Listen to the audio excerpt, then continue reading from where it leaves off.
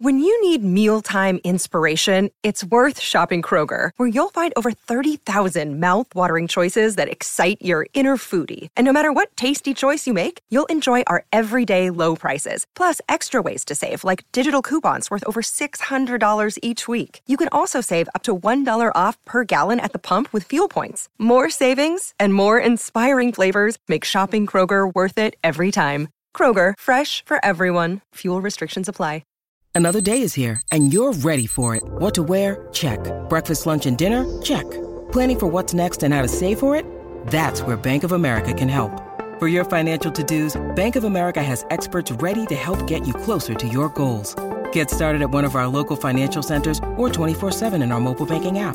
Find a location near you at bankofamerica.com/talktous. What would you like the power to do? Mobile banking requires downloading the app and is only available for select devices. Message and data rates may apply. Bank of America N.A., member FDIC. You're listening to TV's Top 5, the Hollywood Reporter's TV podcast. I'm Leslie Goldberg, the West Coast TV editor, and I'm joined as usual by the great Dan Feinberg, THR's chief TV critic. How's it going, Dan? I'm getting very sick of matzah. How about you, Leslie?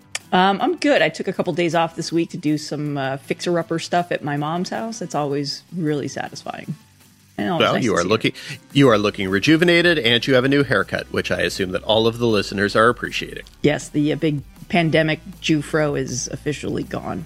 May it not rest in peace. Woof. Anyway, this is our 165th episode. We've got a wide-ranging interview with Natasha Lyonne coming up about season 2 of Russian Doll, and so much more to get to. But before we do, a special programming announcement, Dan. Lots of fun coming up. Yeah, stay tuned on Tuesday, April 25th, for our second special Showrunner Spotlight standalone episode, as we will be breaking down the series finale of FX comedy Better Things with an hour-plus long interview with the great Pamela Adlon. Dan, it is a fantastic conversation that, spoiler alert, includes both Pam and I trying unsuccessfully to get you to sing in Yiddish, but she does sing. She sings, she speaks Yiddish, she does just about everything. I'm going to say, when you say wide-ranging, it is about everything. It is, she talks about everything. She talks about baseball cards, which is fun for me. She talks about baseball cards. She talks about Better Things. She talks about the strange technical issues that we were having in the middle of the podcast. But the conversation was truly so much fun that there was really no point in attempting to cut that out. So if you've ever wanted to hear Pamela Adlon attempting to tell stories around mysterious technical glitches while apologizing to our wonderful, wonderful producer, Matt Whitehurst, truly, it is a top-notch interview. And by technical glitches, it just means her text messages were blowing up, so you can kind of hear, and it does feel like a storyline straight out of Better Things. So yes, that's coming Tuesday. She's getting texts. She's getting calls to clean her room. She's getting calls about the next thing she has to go to, and it's just generally freewheeling and fun for well over an hour. That will be up after the episode airs on the West Coast, so that would be 11 Pacific. If, however, you're not the kind of person who listens to podcasts at 1 in the morning, it will be up the next morning as well, and that's when our regular Hollywood Reporter story embedding the podcast will come up. We'll remind you frequently on the Twitters and various social messaging platforms. And later in this episode, too. Yeah. Exactly. And later in this episode. So, yeah, we'll constantly remind you because it's a really, really great episode, and we're very proud of it. Absolutely. If you love the show, you'll love the interview. If you've never seen the show, you're going to love the interview just the same. So don't miss it. Coming Tuesday night. But as people have mentioned, also on the Twitters, because, where else do we live these days? This was kind of a busy week for television, or at least there were a few rather large stories touching on several of our very, very favorite recurring issues, conundrums, puzzlements, evolutions in the industry. So yeah, we should probably get down to business. I see what you did there. Let's lead off this week with the top headlines. Number 1. Starting with the new series order front. In what may be the fastest script-to-series order, AMC is officially moving forward with Straight Man, a dramedy starring Bob Odenkirk, which marks his third show for the basic cable network. Elsewhere, Idris Elba will star in and produce the dramatic thriller Hijack for Apple, marking his first series with the streamer as part of his new First Look deal there. Showtime is teaming with Matt Bomer for a limited series called Fellow Travelers that is set in McCarthy-era Washington.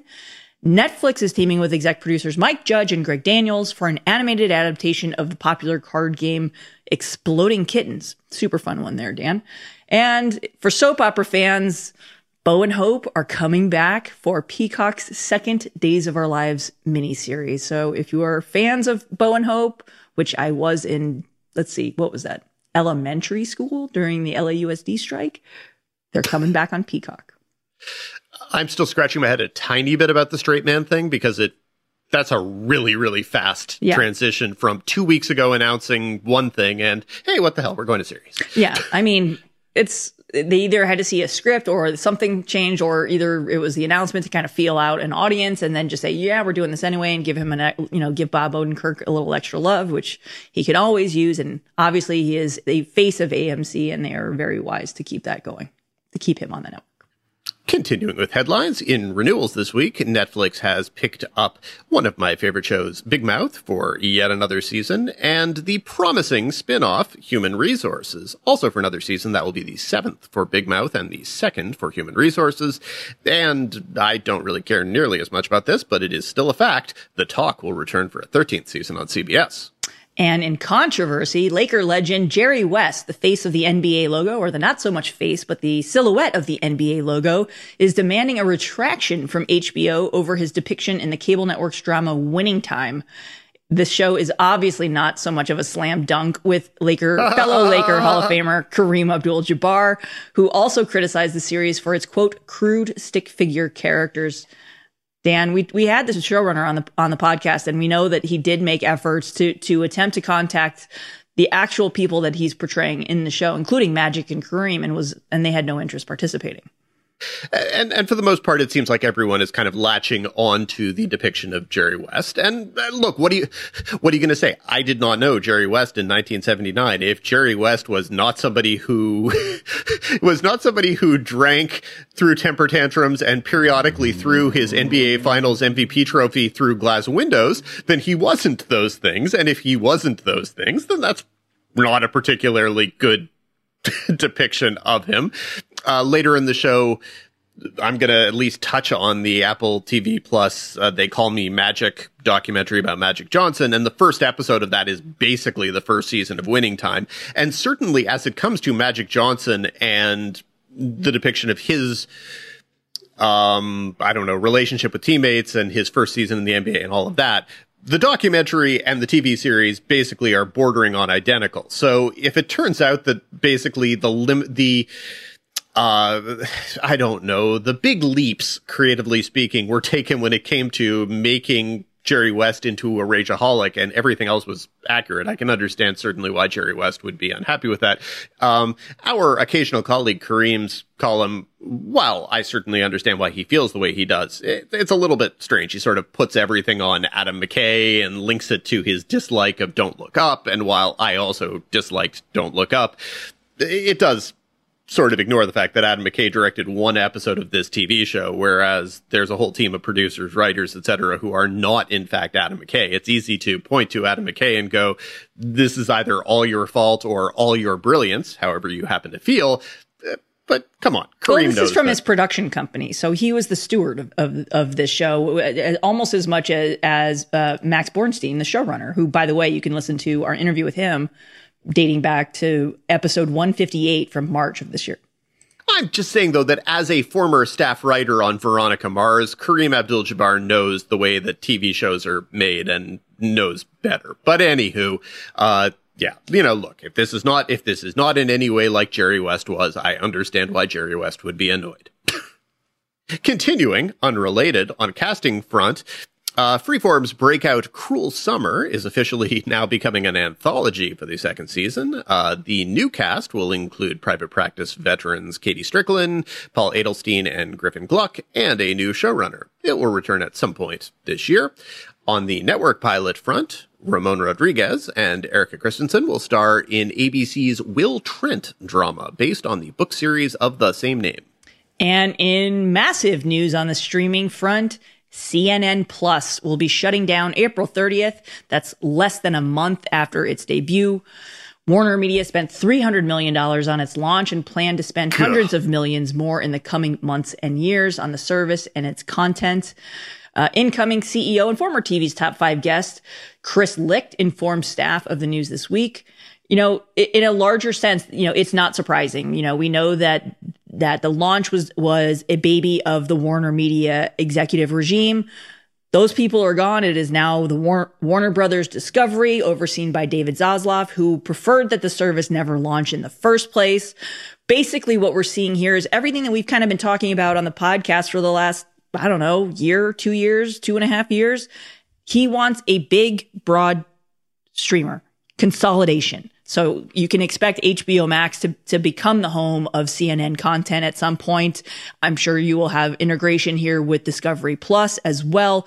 It's basically what we've seen. You're seeing Disney. We talked about it on last week's episode with Dancing with the Stars moving exclusively from ABC to Disney Plus. They're trying to broaden out that service. It's just a matter of time before all these streamers that have all these other niche services become one giant place. And if you look at the memo and the remarks that came from CNN and Warner Brothers Discovery executives, it's basically like they want a service that has entertainment, nonfiction, which is Discovery Plus, sports. Obviously, they're making all these sports rights deal, and news. That's CNN. So, our heart goes out to all the CNN Plus staffers who were affected by this. But yeah, this is honestly not really surprising. The timetable is the part that's surprising. I mean, not really. You aren't surprised that they had it open for a month, decided to close it? That's the David part that's Zaslav did not want this service to launch. Warner Media executives wanted this to launch. So they went ahead with this anyway. And once Zaz got in there, pulled this thing as quick as he could do it. If you look at a lot of the media titans who kind of cover the news space and the cable news space, that's exactly what was anticipated. There was no communication between those two regimes about CNN Plus. So they went ahead with it, and then here it is. This is, it's basically what we're saying is at some point, and we'll talk so much more about this in, our next segment, but at some point, all of these services have to continue to bulk up to be able to compete, not just on a domestic platform, but internationally speaking as well. So, and how do you do that? You appeal to all viewers. You become a something for everything service, right? You look at, the model that Netflix set years ago. It's like, we want to have something for everyone, which of course now that's being, that's obviously under the microscope. We'll talk about that next, but this is, HBO Max is going to become a big, broad service and everyone wants scale right now. That's what the whole Warner Media Discovery merger was about. That's what the Fox Disney merger was about. You want scale and you want IP. So am I surprised that it shut down a month after launching? Not really. I'm just surprised that no one had sufficient respect for the optics of it. That's the part that surprises me, is that they allowed it to look like a gigantic debacle, which of course it is. There's no arguing with that, because they also allowed for multiple weeks of, oops, no one's actually watching CNN Plus stories before pulling it. Whereas the alternative was exactly what you just said, which is HBO Max is our priority. We have this resource. It's much more valuable to us as a part of this much larger resource. That's what we're doing with this. Ding, ding, ding, ding, ding, ding, ding, ding. And that makes total sense to me. It's the allowing it to look like the utter fiasco that it clearly was. I mean, this will now become a punchline. Whether it's going to become more or less of a punchline than Quibi, it lasted less time than Quibi. And yes, I don't know why I'm saying Quibi as opposed to Quibi, but whatever. So yeah, that's where it gets to me. It's allowing it to become a punchline when the alternative is to simply say, look, this is of much more value to us if it is part of HBO Max, because HBO Max is of more importance to us going forward. And I don't think anyone questions that. And HBO Max continues to be rather tremendously positioned, because if consolidation is what's coming everywhere, obviously they can add as much CNN Plus whatever as they can or want to. They can add as much Discovery Plus as they want to. They've got all of these resources that they can take advantage of, which some of the other competitors do. Obviously we've talked over and over again about when it's going to happen that Disney Plus becomes the thing and Hulu becomes a tab on Disney Plus and ESPN Plus becomes a tab on Disney Plus, because having it under an umbrella is simply better business. So basically the cable model. 100% the cable model. And in our next segment, we're going to talk extensively about the backward reinvention of the wheel that's going on in a different streamer. That's what everyone is doing, is everyone is going forward by going backward. And it's the thing that we always knew was going to happen, because asking customers to keep subscribing to one service after another, it's not good to your customer base. Asking your customers to subscribe to, say, 4 services that have everything you could ever want, that's much more convenient to your base. So it's the thing we've talked over and over again, is that all anyone wants to do is be one of those 4 or 5 services still standing after the consolidation. No one wants to be the thing that's absorbed. But unfortunately, we can't all be winners. Some things have to get absorbed. Yeah, they call it the streaming wars for a reason, Dan. They do, and we call it that a lot, like really on a weekly basis. Yep, or daily basis, too. Well, up next, CNN wasn't the only streamer to have a no good, very bad week. Number 2. Netflix, following its first quarter earnings this week, lost more than $54 billion, or 35% of its market value, after reporting its very first subscriber lost 200,000 subscribers in more than a decade, Dan. All told, the streamer lost 700,000 subscribers after pulling out of Russia over the invasion of Ukraine. Not accounting for the losses in Russia, the streamer would have ended the quarter with an addition of 500,000 new subscribers in the first quarter. And Dan, there's more bad news coming. The second quarter forecast, streaming giants predicting it will lose another 2 million subscribers. This has obviously sent the entire industry into a frenzy. I mean, I don't know how else to put it, but it's the CNN, you got the CNN Plus apocalypse, the Netflix apocalypse. Like, insert your Netflix streaming pun here. And to be clear, CNN Plus is going out of business. Netflix is not going out of business. But if anyone enjoys looking at stock numbers, the drop off for Netflix stock, which basically looks like the White Cliffs of Dover. I mean, it was genuine.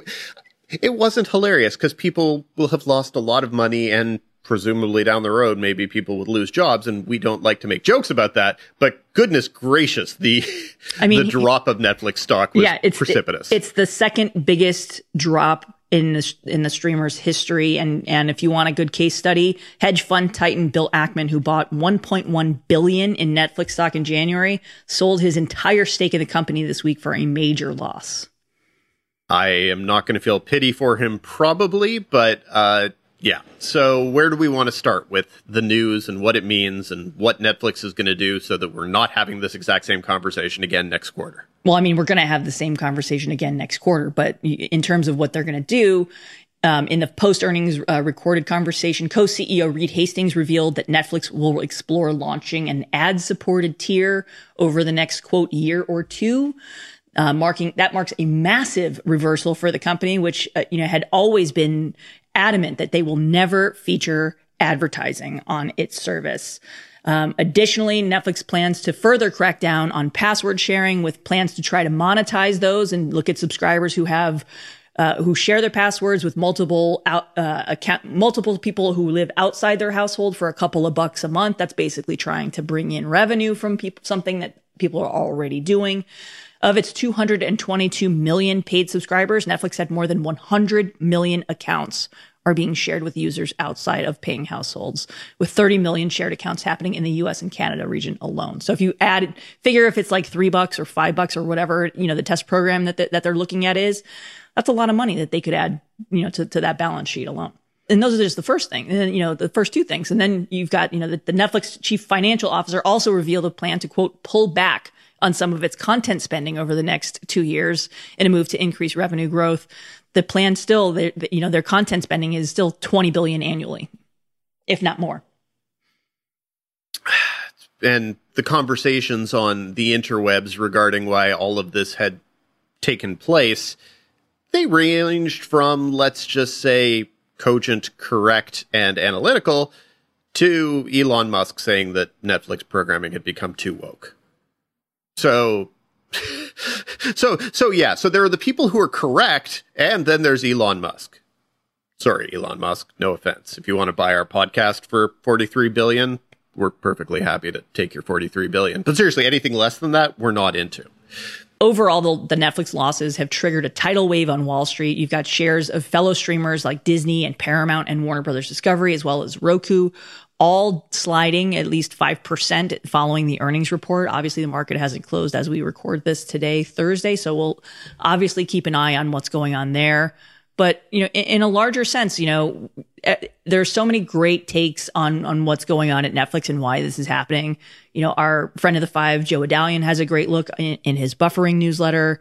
The New York Times duo, John Colvin and Nicole Sperling, have a great take. Obviously, THR's fabulous Alex Weprin, another friend of the five, has several great stories up on THR.com.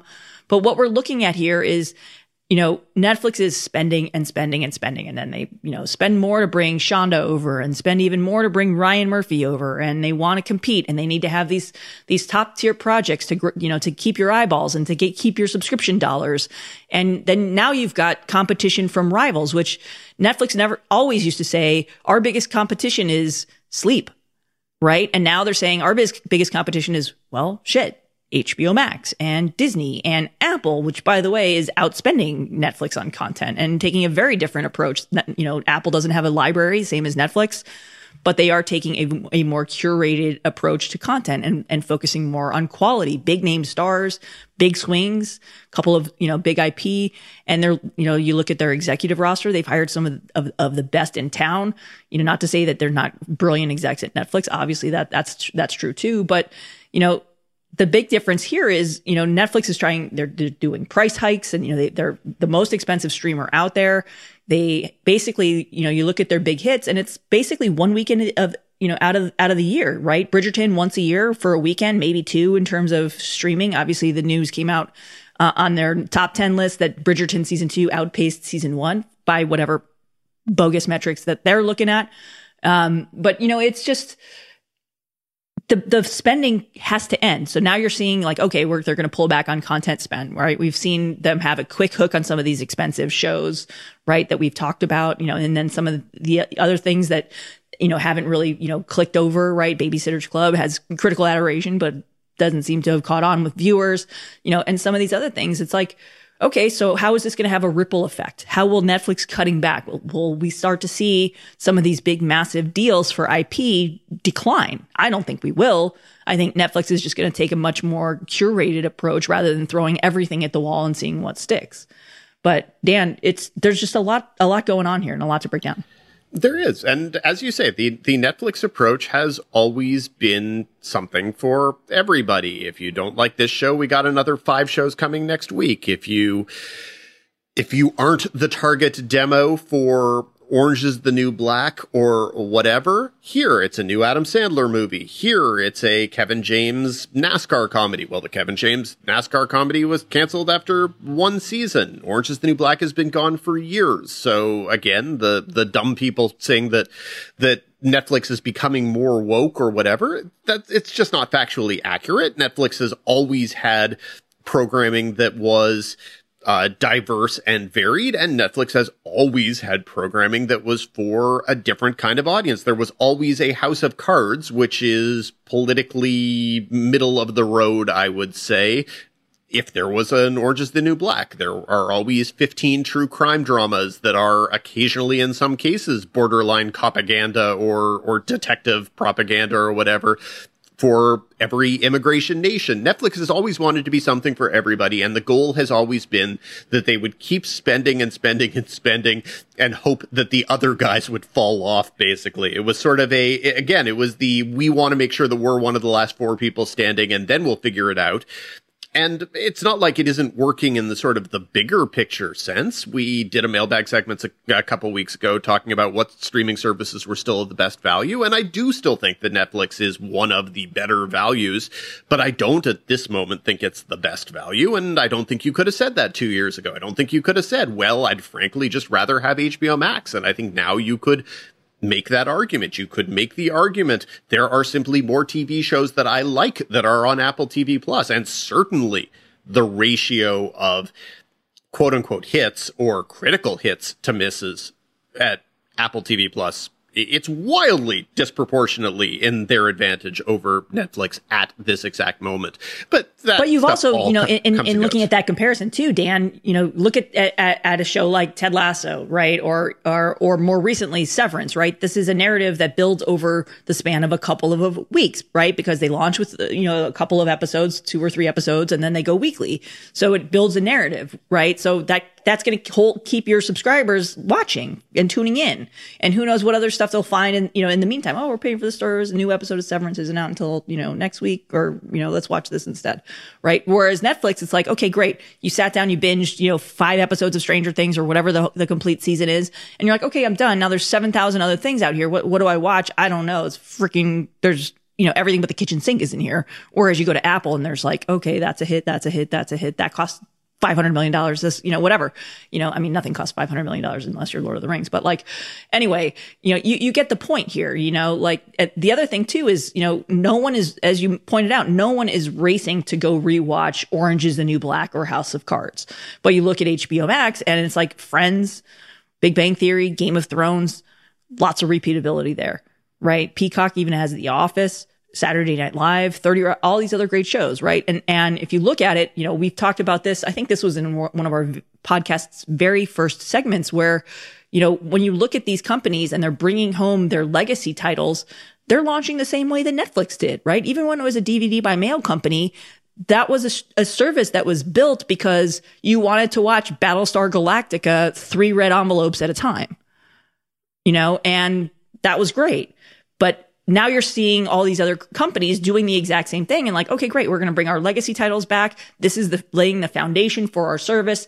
And now we're adding Game of Thrones on top of it. And by the way, you can watch HBO content at the exact same time that it airs on HBO. And by the way, HBO Max has a bunch of great hits. You've got the new Sex and the City. You've got Sex Lives with College Girls. You've got Made for Love. I mean, they're curating that service. And when you look at the HBO Max strategy, they're saying, okay, well, we have all of this content from HBO, and here's what our Max originals are going to basically not try to repeat that audience, but we're going to go for the female audience because the HBO content is so heavily male. We're going to basically hit all the demos, right? And that's how they're programming it. And Netflix is over here going, we'll take The Witcher. Okay, we'll do a spinoff. We'll do Mark Millar's world. We'll do this over here. They're throwing shit at the wall, right? And now it's like looking ahead. There was a great story in the Wall Street Journal today talking all about how they're going to basically try to do more on the nonfiction and the documentary space because guess what? It's significantly cheaper than doing scripted originals, right? And we've seen that happen on linear with a lot of cable networks, right? Look at what TBS and TNT have become, right? There's only a couple little, scripted things there, but predominantly it's either sports or unscripted, right? And that it's the same thing, and now that every company has also reprioritized and refocused its executive ranks to build around streaming. Now it's like, okay, well, are we emulating a business model that is successful? So obviously, yeah, the whole industry is looking under the Netflix hood right now as best as it can. It's not even about who's watching these shows. It's about how much money they're spending. Is this a model that we should be emulating? Because now Netflix is, testing an ad service. They have absolutely no experience. Where you look at these legacy companies, Disney Plus has a tier with ads, right? That's all tied in, right? ABC obviously has a long track record and deep relationships with the advertising communities. Warner Media, the same thing. They've got, all their different, look, you want to talk about CW. They've got, they have those relationships. They have ad sales teams. That's not something Netflix has any experience with. So Netflix is trying to basically be a broadcast network, even with its content, right? I mean, I think, who was it? It was like Kenya Barris who said famously that Netflix is trying to become a broadcast network. Okay, so now you have the streamer that revolutionized Hollywood and upended everything in our industry, trying to be a broadcast network, which everyone is the current narrative is no one's watching anything on linear, and so now you've got the biggest streamer in the world trying to become a dying dinosaur. How much longer can we talk about this? Because it's just fascinating to see how the pieces are going to fall here. Like I said, it's attempting to move forward by looking backward, and whether that's an effective strategy is something else. But and you look at the streamers that do have their advertising tiers, even if you have Hulu without advertising, you know that those shows were made to include the possibility of commercials. They have, fades to black that even if you don't see an ad there, you go, okay, I guess that's where the ad was going to be. And Netflix is presumably going to start just kind of sticking ads willy-nilly in things, which is a really, really obnoxious way to watch anything. I occasionally find myself watching things on Tubi because Tubi has an entirely random library of stuff that I can't really explain why they have it. But every once in a while I'm watching something, and the inevitability that their commercials will interrupt a key line of dialogue, it's like 100%. So it's not really good for consumers. And I think everyone who has, for example, the Hulu with ads tier, my parents finally just committed to getting rid of the Hulu with ads, and they've described it as life-changing, and I completely understand that. And that's honestly what Netflix would just assume, is that, Netflix just wants the more money to come in regardless of where it's coming from at this point, and giving customers more options is always good for business. And that's something that the Netflix executives said this week in acknowledging that they are open to an ad-supported tier. It's revenue, right? That's what this company needs, revenue. If they're not going to make it, if the revenue's not going to come from subscriber gains, it's got to come from other streams. And we've talked about this too. When Shonda Rhimes re-upped her deal with Netflix, it also included the most fascinating part to me, live events. Right. There's like the whole Bridgerton ball, right? There's I remember there was the Stranger Things drive through in multiple cities. This is just one way Netflix is looking to create new revenue streams. And the biggest way they can do that is by creating and having hits that they control and that they don't have to pay licensing fees for, and then we're also talking too, I mentioned Exploding Kittens in the headline segment. Well, that deal also includes a mobile game that will launch next month. And that's another area that Netflix is looking to monetize too, right? They have big video game execs. There's a big Stranger Things video game. It's you want to own the content. You want to have the deals that bring in new revenue streams, right? Like that's why one of the reasons that adult animation is so popular, because it repeats really well and the merchandising is gold and it's cheaper to produce than a scripted original, a live action scripted original. So. And you don't come away looking as petty as Netflix is in the whole password sharing thing, which on one hand, of course you can go, well, yes, if Netflix is losing hundreds of millions of dollars on password sharing, I understand why they would want to have hundreds of millions of dollars. I too would like to have hundreds of millions of dollars. But once you spend 10 to 15 years just sort of nodding politely and making occasional jokes about how everyone is using their parents' Netflix password, suddenly deciding to say, yeah, we would like the money for that. There's no way for that not to look petty. Fine, they can look petty, but it also looks smart because they basically said, okay, someone in your household is going to pay for this and you're going to use it. Well, you've basically made Netflix something that people want to have. It's like, here, it's like a drug deal. I'm not comparing Netflix to drug dealers, but it's the same concept, right? Here, try this for free. If you like it, give me a couple of bucks a month. And that's what I joked on Twitter that episodes are going to start ending with, be sure to check out our Patreon page, and which is not the way that anyone is going to look cool. But the minute at which Netflix starts sending a GoFund, and honestly, look, if Netflix were to set up a GoFundMe page for a third season of Babysitter's Club, would I pay a few bucks for a new season of Babysitter's Club on Netflix's Babysitter's Club GoFundMe? Yeah, I probably would. I don't know that I would pay more than, $5, but I think I'd pay $5 to get another season of Babysitter's Club. And maybe I would spend $100 for another season of Everything Sucks. I would totally pay $5 for another season of Everything Sucks. Absolutely. So, but it's all about kind of opening these strange doors that Netflix always said that they didn't want to open. As you say, for years, it was we're never going to do an advertising supporting tier. Well, okay, gotta stay in business somehow. Gotta figure out the alternatives. Gotta keep up with other people. I think in the ideal world for Netflix, the consolidation around them would have already taken place. Nearly everybody else, competition-wise, would be gone or irrelevant, and Netflix would still be the 800-pound gorilla and whatever. Netflix is still a very, very large gorilla. I still watch a lot of Netflix programming, but they're just not the only game in town anymore, and so they have to adapt, and maybe some of these adaptations could have been a few years ago, but man, that image of the stock price going off a cliff was vivid. I mean, more than $50 billion in a single day. Jesus. Anyway, well, this is obviously a narrative that we'll continue to monitor. Much more to come on this topic. Number 3. Up third, we're leaving streaming behind a little bit. I mean, there's other stuff happening on TV. We can talk about some of that also. Sticking with broadcast a little bit, broadcast's longest-running scripted comedy is returning and has been renewed for a landmark 10th season.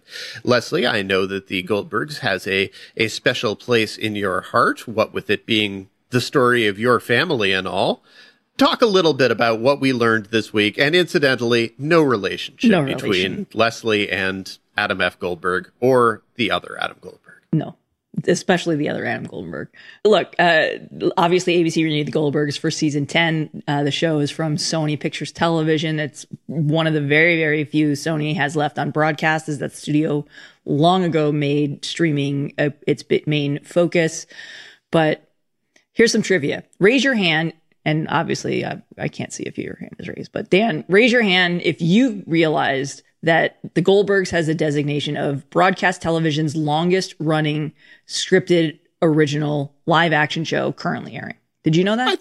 I think I would have guessed, because honestly, at this point, what are the alternatives? Yeah, I mean, I would have, in my mind, Blackish feels like it's been around longer. Obviously, we said goodbye to Blackish this week, which, pouring one out. There's a great interview that our Rick Porter did with Kenya Barris and showrunner Courtney Lilly up on thr.com if you want to hear more about what happened there and go inside that ending. But Dan, can you name, without looking at the script that I sent you, can you name the other 10 broadcast comedies that have made it to the 10 season order? And this is broadcast live action scripted. But you sent me a script and I looked at it, so therefore, of course, I can name at least some of them that I might not have been able to name yesterday, but go ahead and list for the kids. It's an elite list, Dan. Friends, Married with Children, The Jeffersons, Cheers, Frasier, which is also returning with a Paramount Plus revival, MASH, Modern Family, 2.5 Men, The Big Bang Theory, and Will and Grace. The latter, that tally also includes its NBC revival, but that's a pretty incredible list to be a part of for the Goldbergs. And again, to emphasize, those are broadcasts, so no one from the It's Always Sunny in Philadelphia. It's Always Sunny. Yeah, I'm just specifically looking at broadcast because we are in a world where, if we, to go back and talk about streaming for a second here, Netflix shows don't last long, right? We've talked about this a bunch. Most are lucky if they get to 3 seasons. Very few go 4 or beyond, especially the ones that Netflix doesn't own. But for a broadcast in this climate, where most shows barely get the time to resonate. I mean, look what happened with Rebel, right? ABC was all in. They promoted the hell out of it. They gave it the great post-Grey's Anatomy time slot. It was a whole night of Krista Vernoff shows, coming out of Grey's Anatomy, coming out of Station 19. And then 2 or 3 weeks later, they're like, you're gone.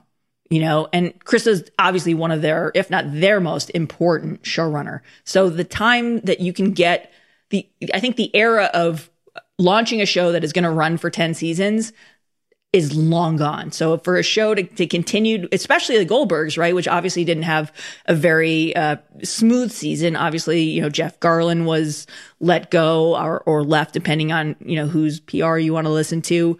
Following HR investigations, the show said goodbye to the late, great George Segal this season. So you've lost 2 of the core adult characters on this show, and it's still going. And it hit 10 seasons. And it's still, obviously, I'm sure by this point, it's probably a co-production with Sony, and ABC may probably worked a deal to lower the licensing fees or whatever it is. But Wendy McClendon-Covey continues to hold court on that one. But yeah, the era where broadcast networks launch and sustain a live action comedy for 10 seasons. I mean, look, as great as everyone thinks Abbott Elementary is, There's no way that's going to run for 10 seasons. There's no way the people involved would probably want it to run for 10 seasons because everyone wants to do other things. That list that you gave, which of course is a list of, the most truly, literally the most successful broadcast comedies in history, but also you look at them and they were all smash hits. Several of them were genuine phenomenons. Something like Married with Children was kind of the backbone of a fledgling network. Yeah, that helped launch Fox, that and The Simpsons. Yeah, so, and The Goldbergs is interesting because it's an outlier regardless. It was never the biggest comedy on ABC. It was on the bubble for around half of those years, I would guess. People expecting it to come back, but not the first thing renewed, largely because something like Modern Family was always there, and that was always the huge hit. Same with Blackish, too. The critical acclaim as well. Awards absolutely. Recognition. And that's the other thing I was about to bring up, is that The Goldbergs doesn't have that. So many of Wendy these McClendon-Covey should have had an Emmy nomination at some point during that show's run. I think you are right about that. I don't know that necessarily there's anything else that over the years I would have thought was Emmy worthy, but absolutely at any given point, especially in the early seasons before there just got to be way, way, way too much television. Wendy McClendon-Covey absolutely should have been nominated for an Emmy for that show. No question about that.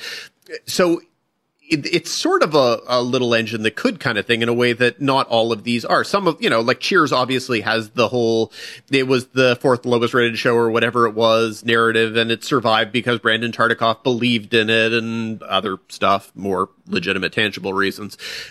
That's not the story that Goldbergs has. Goldbergs has just kind of chugged along as a solid performer, and I'm intrigued to see it renewed because you mentioned the Jeff Garlin exit. This season has been a mess. It has definitely felt like, to me, the entire season was heading towards a series finale. It really felt to me like, Adam's getting ready to go to college. Erica just got married. Whatever it is that Barry's doing. Pops died, but that was last season. And then they had to deal with Jeff Garlin and the handling of the Jeff Garlin situation, which I place the blame completely on Jeff Garlin because I don't know who else you can place the blame on, because there was no point at which they knew that they were having to make a show without him. And so you go and you watch the wedding episode, the way that they had to direct the wedding episode, including sticking Jeff Garlin's face CG on someone and other really weird things. Noel Murray, who's a great writer and journalist in the online space, got to enjoy a period of strange notoriety on Twitter when he posted that wedding scene, which is so ridiculous. And Wendy McClendon-Covey got sort of a little bit chippy about it and said, look, we're making do the best we can. And I think that's absolutely true. But just because you're making do the best you can doesn't mean it's necessarily good. And I don't know what they're supposed to do now without him. And I don't know how they're really supposed to handle the fact that there's a strong possibility that they face next season with none of the children living at home, and with Beverly living at home without a husband because he can't be featured in scenes. I'm genuinely interested in how they're going to handle, like, is it going to become a buddy comedy with Wendy McClendon-Covey and Tim Meadows, which several episodes this season have been? And if that's what it is, that was a great dynamic that was in school, but, the short-lived spinoff, right? I mean, the other thing is this has been a show that's not been afraid to recast. Obviously, recasting a member of that family is a little bit harder, but I remember, a few seasons ago, Adam's love interest was recast, right? And Barry has had love interest cast midway through. So yeah, so do they recast for Jeff Garlin? This is all the inside baseball stuff. Do they kill him off? I'd be curious to see how a comedy deals with that with grief. Especially you can maybe explore some more of the Judaism here, right? How does a very Jewish mother deal with grief when she has an empty nest? there's opportunity here, and it remains a sweet comedy and a nice little success story. And, the other thing too, that's interesting is that the show continues on, even though creator Adam F. Goldberg left Sony years ago for a deal at Disney. He's obviously doing, the Muppets show there with Lily Singh, and the Electric Mayhem, show. But, he's still, I think, kind of involved. I think he's still giving, some home video stuff, but overall it's the same showrunners that had been in the writer's room since day one. So, for a show that had for nearly a decade avoided controversy, it's doing its best. I mean, as Wendy said, it's doing its best to kind of weather the storm, but now you're looking at it and you're like, okay, so there's a future here. So let's go. Let's see what's coming. How are they going to handle this? Obviously, you see how Glee handled, the devastating loss of Corey Monteith. This is obviously not anything like that, because obviously Jeff Garlin was let go for a specific reason, but there's an opportunity for reinvention here, and there's an opportunity to tell new stories, and I think that's probably a big reason that the show continues to get renewed. And look, with Blackish ending and Modern Family, a couple years now gone, this is an opportunity for ABC to kind of look at this show and say, okay, now this is our signature comedy show. Maybe it's going to give it a little bit of a marketing push. I don't know. I mean, I always laugh at the key art every season because they basically just re-airbrushed it every year. They've never spent a ton of money on this show, so maybe they will now. I don't know. I think much more likely they're going to cross their fingers on Abbott Elementary Emmy nominations and hope that Abbott Elementary becomes that signature show. I think that would be and you can ABC's probably pair dream. Those if they're not already. Not that I think scheduling matters much anymore. But No. At this point, while I do watch Goldberg's every week, I assure you I watch it exclusively on Hulu. So there you go. Up next, it's time for our showrunner spotlight segment. Number 4. Our guest this week is Natasha Lyonne, co-creator, star, and frequent director on Netflix's Russian Doll, which earned her Emmy nominations for writing, producing, and acting in the first season. Her earlier acting credits, of course, include Slums of Beverly Hills, the American Pie series, and an Emmy-nominated role on Orange is the New Black. The new season of Russian Doll hit Netflix on Wednesday, April 20th. And just as a warning, there are some spoilers. I would not say it is a spoilery interview, but definitely there are some. Welcome to the podcast, Natasha. Thank you. Thank you, Daniel. Thank you, Leslie. It's a thrill to be here. Thrill to be alive, really. True story. True story. So the first season of Russian Doll felt like this wonderful, contained thing. And I was surprised when folks started talking about even the possibility of a second season. When did you know that this was something that had a second season in it? And when did you figure out what a second season was going to be? Well, I think that Amy Poehler and Leslie Headland and I, when we initially pitched, we're the creators of the show, and we pitched it to Netflix, it was always sort of anthological in 3 seasons. So I guess it sort of became, one of these things we say is what it felt like when everybody sort of decided, gosh, that was it. That was really it. They cracked it. For me, it was always just this, a beautiful homage to Giulietta Messina and Knights of Cabiria, this kind of send off of, walking down the road. And I think we quite intentionally wanted to kind of wrap up this part of the tale. But I don't think that we ever even saw it as that. And it was nice. It was moving that people experienced it that way. But it certainly was not a concern from our standpoint.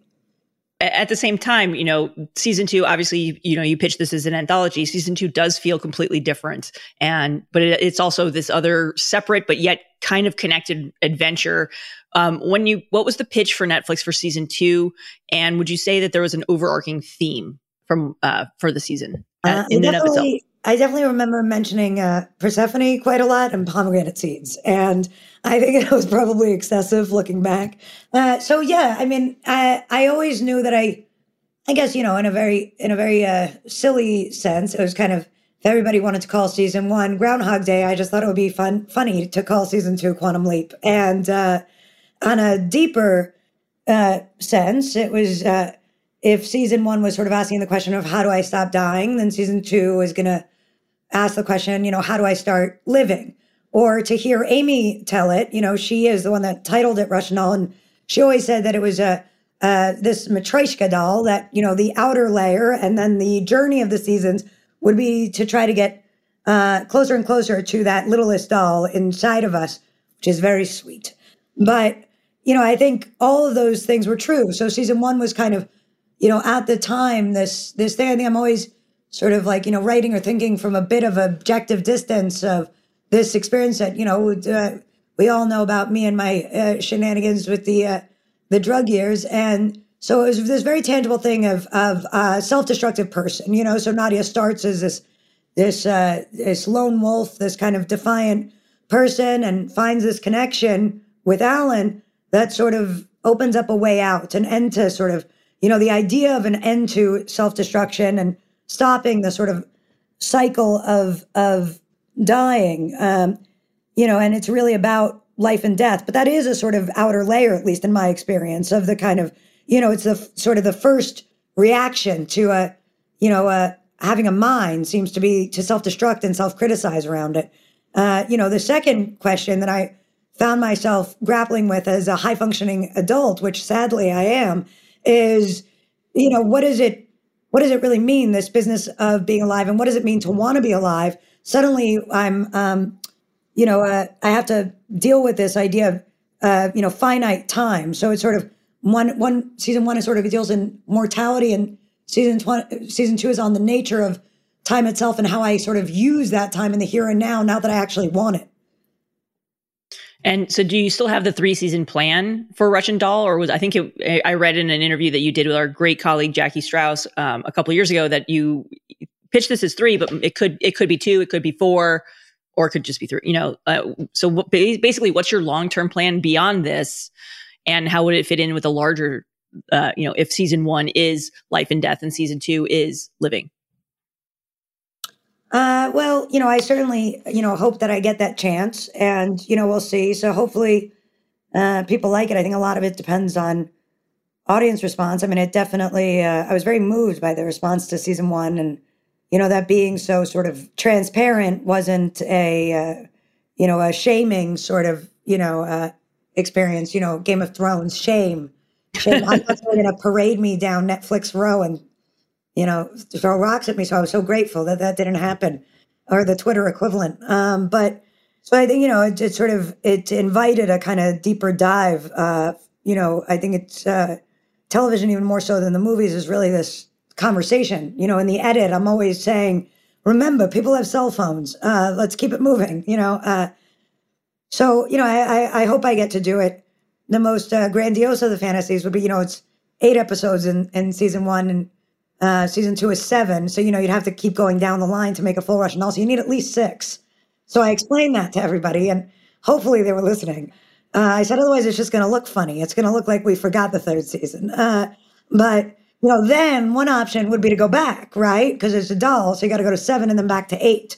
Another option would be to leave it there. So I think these are the things to be considering.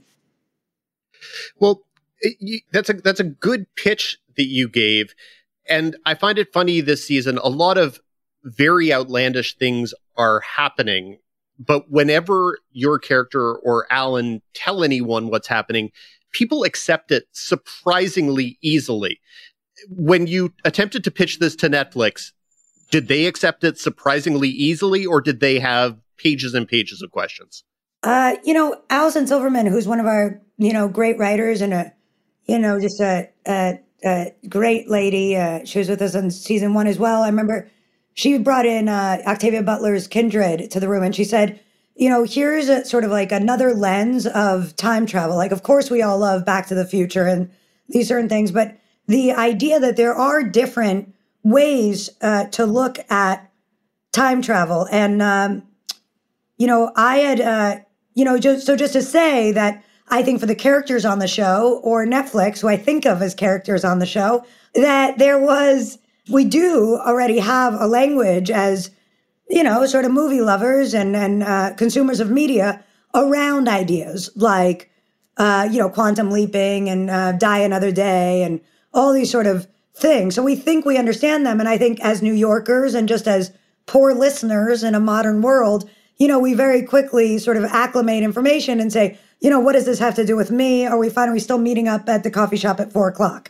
And, there's this sort of chosen family game in Russian Doll, which is, but really in the here and now, are you showing up for your sick godmother in the hospital? No, you're not. That's sort of what Maxine's kind of present day concern is. And she's like, no, I'm getting the equivalent of a free lapse. I found a wormhole. And it's kind of like, okay, what I'm hearing is you're not showing up. So, and who wouldn't want to hang out with Annie Murphy instead? But in a way, back to, this kind of Alison Silverman idea, I think the other thing that was really important to me was like, I mean, of course, I'm a high school dropout, so I know very little about these things, but they sparked in a blue sky way for me big ideas that felt fun to write fiction around. There was this Italian quantum physicist, this guy, Carlo Rovelli, who talked about something called the arrow of time. And he was sort of talking about this idea of why can I, remember the past, but I can't remember the future.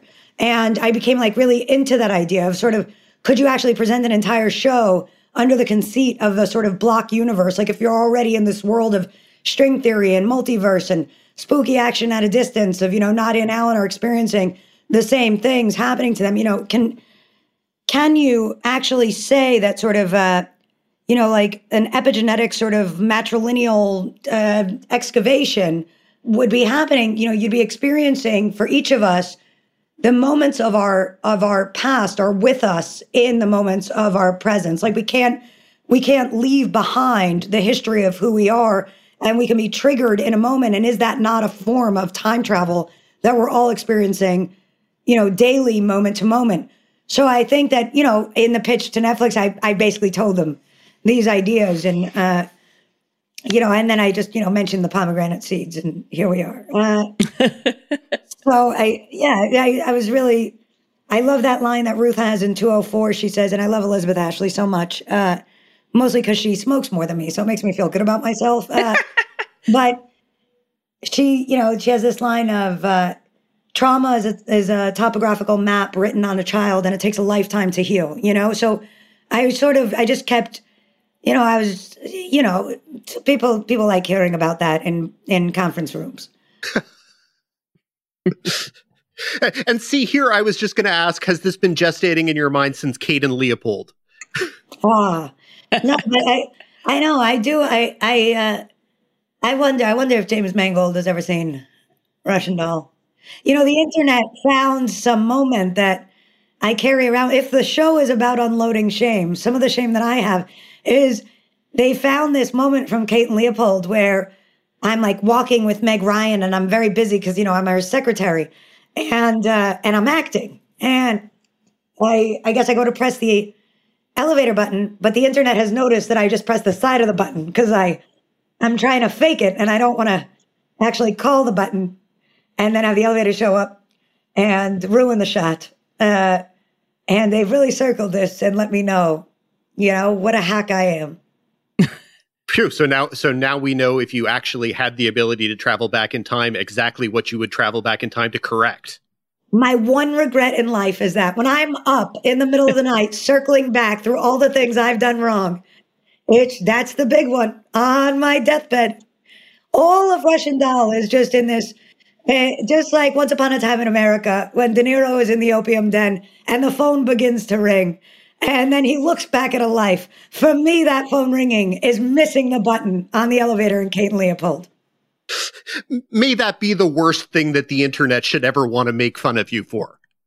Boy, I can't believe, thank God, my sort of wild years are not in the internet era. Although, boy, I'd really have some photographs. I'd make Hunter S. Thompson look like a chump.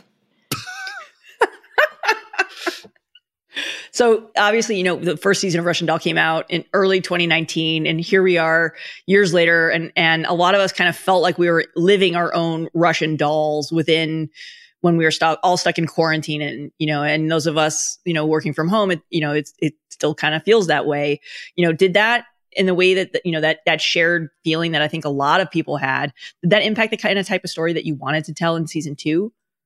Yeah, I mean, it did. I remember that there was this run, like Poehler came into the writer's room one day and And she was talking a lot about like, oh, we had this run in the first episode where I'm walking through the hospital to visit Ruth, but I'm walking through like a big shot, like, hey, mallet through the heart, no problem. I've been there. Or, it was like Sam Kinison, enters the emergency room or something, or Rodney Dangerfield or something, just doing kind of bits. And I remember that it's certain stuff like that started to feel kind of like off color in a way of just, hospitals had become a lot less, funny, like even the idea of this kind of razor edge of life and death were suddenly, so close to home for all of us, that I think in that sense it shifted. And I would guess, for myself and so many writers during this time, it was interesting that you had a show like I heard D.V. DeVicentes, who did, who I'm friends with, who did Pam and Tommy recently talking about this, which was, I guess, a similar thing of, it was supposed to be that, from the writer's room through post-production delivery was 9 months. But of course, because of the pandemic, that ended up being 3 years, So in that time in between, there was definitely Alex Bono, who's really my partner on the season and the only other director. And Alice Chu is this brilliant, writer. I love her. She's a philosophy major from Harvard who also ran the Lampoon. And so she's brilliant. And she's in her early 20s. She's also writing on this new Ryan Johnson show that I'm doing called Poker Face. And she's brilliant. And also a lot of like the key, department heads. I think life was feeling sort of so tenuous in that moment of like, will it ever return to normal? And I began to understand it as it was going to end up being, remember in Jodorowsky's Dune, the documentary, how he ends up with just that coffee table book of like Mobius and only like Denis Villeneuve has seen it or some shit. And anyway, I love Jodorowsky's Dune. It's maybe my favorite movie. And, but I was just like, well, of course I'm going to, not make it. And so we started getting very into the storyboards with this guy, Peter Beck, and Alex and I would just, for hours, just be doing, on these Zoom calls, just like endlessly prepping the show. And we just be like, all right, well, we never will make the season, but we'll have this. And so I think we were ending up with this sort of such extensive prep, hundreds and hundreds of drafts, rewriting and rebreaking stuff. So, and people were really kind of, like Diane Lederman, the production designer, was really like sticking with it, just sort of like still pitching ideas. I think it was a way to kind of hold on to this idea of someday there will be a return to normalcy, Did you have an ending in mind at all times? Did the ending change through those thousands of drafts that you did?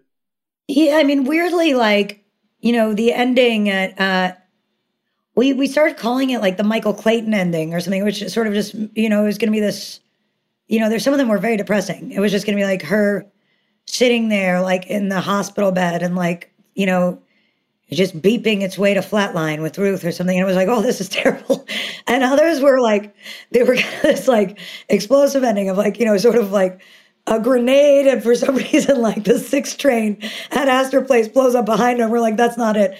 And we also had like the Seventh Seal ending for a long time, which was this sort of the idea of the parade. So it was going to be like magic hour as like, the characters like were kind of like walking towards Tompkins for a sort of a, like a death, like, they were walking towards like, sort of this idea of Ruth, but it would be like silhouetted by night, I did try to convince Netflix to have an actual angel of death be like interview me in the EPK, but they didn't go for it. I just thought that would have been fun.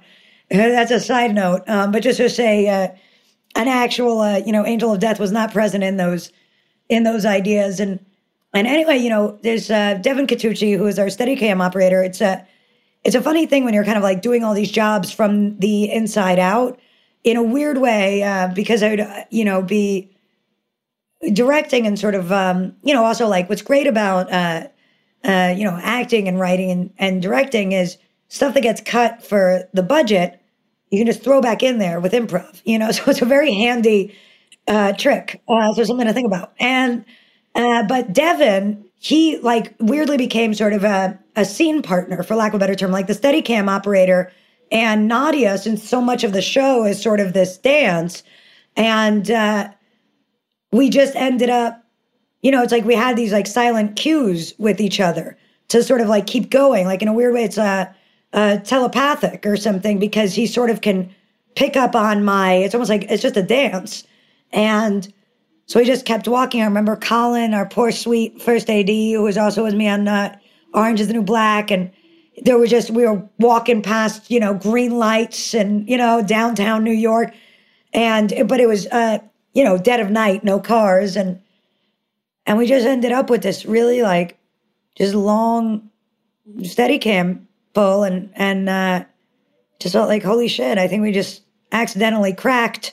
Sort of course, we still had these moments at Maxine's at the end, and that was sort of there. Although at various points also, the subway doors kind of function as like the hero shot or the reset points, much like the mirror resets in season 1 this year. And there was also the sort of Charlie Kaufman, Spike Jonze, sort of Michel Gondry pitch on the table of the subway doors just opening into Maxine's bathroom. But that was also sort of proved to him impractical. And I'm proud of us that we usually went with the most, grounded choice. Now, the season is but obviously... Just to say, they all had sort of like the same emotional landing. It was just about sort of how do you get to... The other one I wanted to do, you're reminding me, was what I call the Terry Gilliam Brazil ending. One of my favorite things is I love the way De Niro is always crawling through ducts in Brazil. And so I kind of wanted to like crawl through a duct to end up, at Maxine's. Nobody liked that one either. So the season is built around all of these wild flights of intellectual fancy. But to me, from my perspective, it also feels significantly more personal than the first season. Is that just my perception, or does it feel like that to you as well? Yeah, I mean, it's a funny, I guess I always think about, Carrie Fisher and, in a way, Hunter S. Thompson. And I sort of think about like, what really is the downside of that game? Like, I guess it's like I wonder if I'm supposed to be ashamed about a life of transparency, or if there's actually a way in which, using these specifics really just helps to color in character with such detailed specificity that you end up telling a much more universal story, because people can sort of see themselves in that more easily, because it's not quite so general. And I do think that sort of like my, greater goal, now that I'm getting older, despite the black clothes and the smoking, I think I'm sort of softening, from like this kind of tough guy thing. And it's like, I want the kids to be okay, and it's sort of like the most maternal part of me is like, I always am picturing like some weirdo sort of seeing like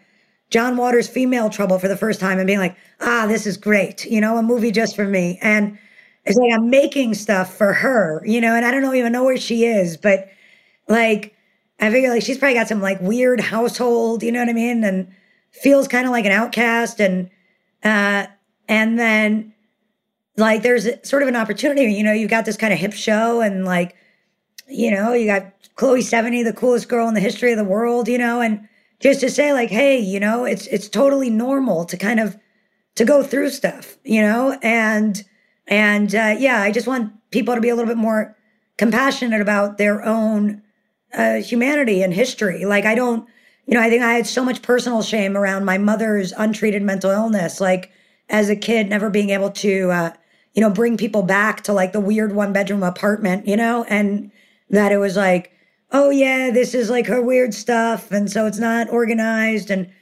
that it's, so yeah, I guess I just sort of like want to, let go of some of that, shame now that I'm a grown up and everyone's dead. And that means something to me. And certainly I was, it felt like an invitation, I guess, when the first season was well received, that maybe it was going to be okay to do that. And you, of course, like Nadia, have a Hungarian Jewish background. and that is a major portion of this season. Had you done the whole genealogical thing? With Jews of our age, when you attempt to go back and do family trees and you get to Europe, and then inevitably there's the point where you can't go further back, and that, is usually in the 1930s and 40s, and that's what it is. Is this sort of a product of looking back at your own past, even beyond your mother? I mean, I've never done like a 23andMe, and I've never done a Finding Your Roots or anything like that, but I sort of believe them. It seems like I believe that I'm sort of fairly like as Ashkenazi, Jew, Eastern Europe bloc as it gets, probably. It seems to track.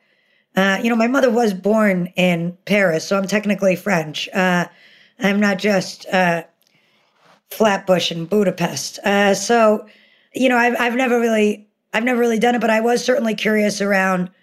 Obviously, there's a lot of sort of books and sort of material written about children of Holocaust survivors, and I think I was very curious about kind of forgiving both my grandmother, kind of like her, just that she was doing the best she could with her set of circumstances, and that therefore my mother was coming by it honestly. And, I also was very curious about the way in which this idea of being a survivor skips a generation, that Nadia and her grandmother oddly have, a lot in common, and then Chloe's character, Lenora, sort of is this untreated character in between, and the way in which, Ruth as a godmother kind of, holds up, this non-judgmental sort of space around Nora. And I was curious about sort of like generations of female friendships. So that Vera and Delia, played by this, Athena, who's so great, that they had this kind of friendship, in the war that brought them as immigrants to New York. And then, of course, you see that with Chloe and Annie Murphy. And, then again with Nadia and Maxine, and these generations of sort of chosen family that kind of get us through things together. And I was also very curious about this kind of the world that Alan comes from, like this idea of, like Black intelligentsia. And, we had seen, I listened a lot to, I love Karina Longworth so much, and she had on her podcast, you must remember this, she had this episode about the relationship between Paul Robeson and Lena Horne, and how, towards the end of her life, like Lena had to kind of say that she wasn't really, friends with Paul Robeson anymore, and he had kind of moved to Russia. And I just felt like, for all the stuff that we know about the McCarthy era, whatever, America, we rarely talk about, the Black experience of that with Canada Lee and Paul and, many others. And so I was quite curious around this idea of, Alan really comes from a sort of science family. Like his mother is a doctor and his grandmother is an engineer. And I sort of thought the idea that Alan would be able to also sort of see a generation past and sort of potentially find some relief there. I think in both cases that the piece they're finding is kind of hard won, but is noteworthy. So the first season, it felt as if the Jewish mysticism aspect of it and the spiritual aspect, it was there. It was kind of under the surface. This season, it comes over the surface, I would say, a little bit. This is a much Jewier season, which I mean, surely is a compliment. Was that also calculated? Is that sort of the prism through which you naturally view things and naturally like to view things? I mean, I am a Talmud student, so in addition to not speaking Hungarian, I do read Aramaic, and I obviously am not a practicing Jew at all. I would say, it's like whatever that, culturally sort of like Manhattan, Lenny Bruce kind of whatever that vibe is. Or maybe even like in my better days, kind of like one of those wannabe Buddhist Jews or something, if anything, or a Satanist, quite possibly. But definitely not. I eat bacon and I'm flicking light switches like nobody's business. So I am curious, though, about, I guess, culture and history And I guess I just wanted to, in order to kind of like explore something fully and take sort of the biggest risks around that exploration, it feels very helpful to have, firsthand authority around it in a way. So like, I can speak to drugs with authority. I can speak to Judaism with authority. I can speak to being the child of mental illness with authority because those are my personal experiences. So like, I'm allowed to say whatever the hell I want because it's, that's my own journey to process. And I think that it just sort of opens up the ability to kind of speak to a wider swath of human experience. I just done a lot of traveling, I guess, up and down the scales of life. And I've found that the specifics sort of matter less. It's like, the feelings that we all share despite the specificity of experience. So I'm just using my specifics to kind of do a global thing if possible. But when some of your specifics are as dark as some of the specifics that come into this season, whether it's the Holocaust, but also, those things that you say you speak of with authority, when you're actually in the process of breaking stories, does anything scare you? Like, do you go, can I make this funny and still be in 1944 Budapest? Can I make this funny and still deal with this pain, with this trauma? Yeah, I mean, I'm constantly terrified. I guess I really hold close to my heart the idea that we all live and we die. And so ultimately, what is it? It's okay. Lena Wertmuller, Seven Beauties, I thought was, an interesting movie of just, she kind of had found an interesting language for sort of, it's different. It's not, Budapest or anything, but it is kind of getting into this, I don't think I wanted to kind of get into any sort of Roberto Benigni business, mostly because what a strange movie looking back. And, I did get a copy of The Day the Clown Cried. Just kidding. I didn't. Don't tease our listeners like that. That was the full curriculum for season 2 of The Writers. It was just watching The Day the Clown Cried 10 times in a row on LSD. And then we started writing and all bets were off. So, I mean, I guess I was scared all the time. Like, I cannot believe that this thing is in the can, I would like listen to George Harrison in the morning and do push-ups like Linda Hamilton. I'd be like, we're going to have a big day of going up and down subway steps. So get ready and get your head in the game, kid. It was really scary. The truth is the truth. I don't know what to say.